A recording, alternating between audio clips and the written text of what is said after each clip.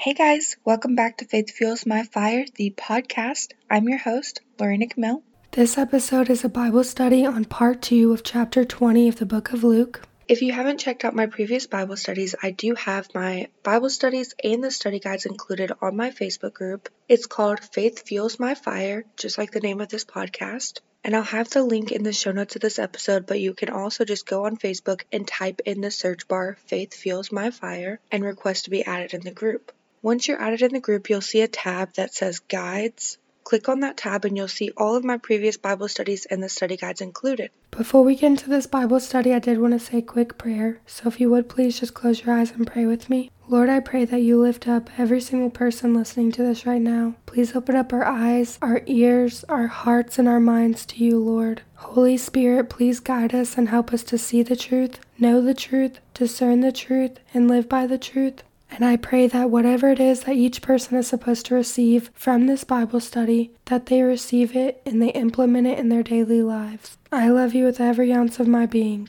In Jesus' name, amen. All right, now let's get into this Bible study. So I'm just going to start reading where I left off at verse 20. Keeping a close watch on him, they sent spies who pretended to be honest. They hoped to catch Jesus in something he said, that they might hand him over to the power and authority of the governor. So the spies questioned him. Teacher, we know that you speak and teach what is right, and that you do not show partiality, but teach the way of God in accordance with the truth. Is it right for us to pay taxes to Caesar or not? He saw through their duplicity and said to them, Show me a denarius. Whose portrait and inscription are on it? Caesar's, they replied. He said to them, Then give to Caesar what is Caesar's, and to God what is God's. They were unable to trap him in what he had said there in public, and astonished by his answer, they became silent.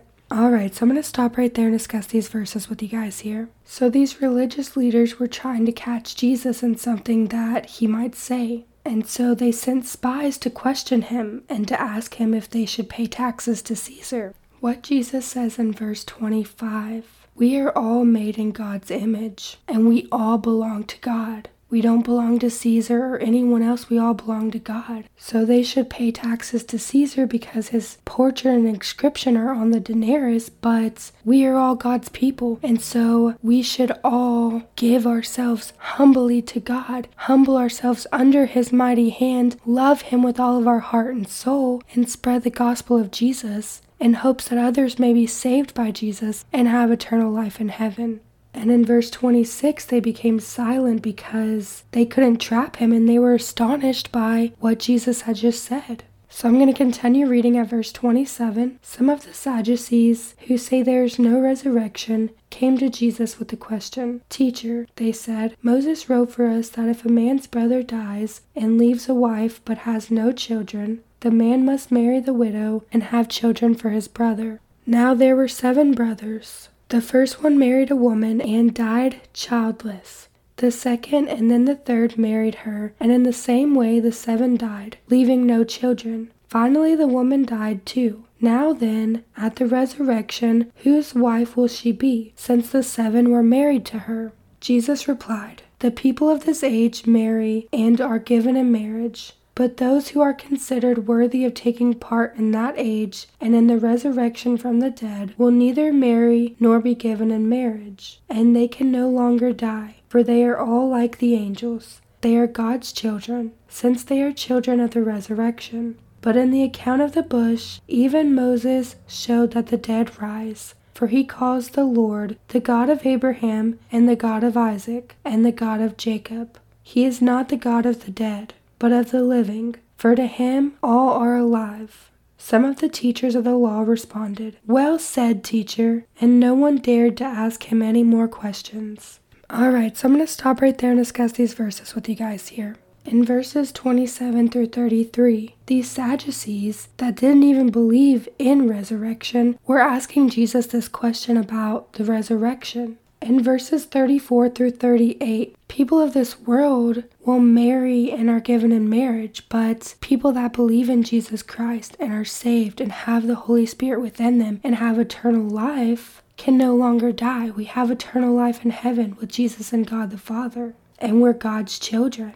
life in the resurrection is completely different than life on earth, and the order is completely different. So he says here that they won't marry or be given in marriage. Things aren't the same in the resurrection. Things aren't the same in heaven as they are on the earth. And in verse 37, Jesus proves the resurrection from Scripture. The Scripture that he says here is from Exodus 3, verse 6. All who believe in Jesus Christ have eternal life, and so when it's their time to go, they go to heaven with Jesus and God the Father.